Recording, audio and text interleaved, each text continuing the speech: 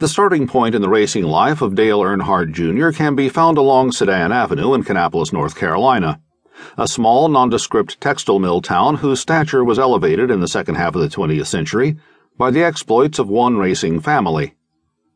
Martha Earnhardt resides there, at the corner of Sedan and Court.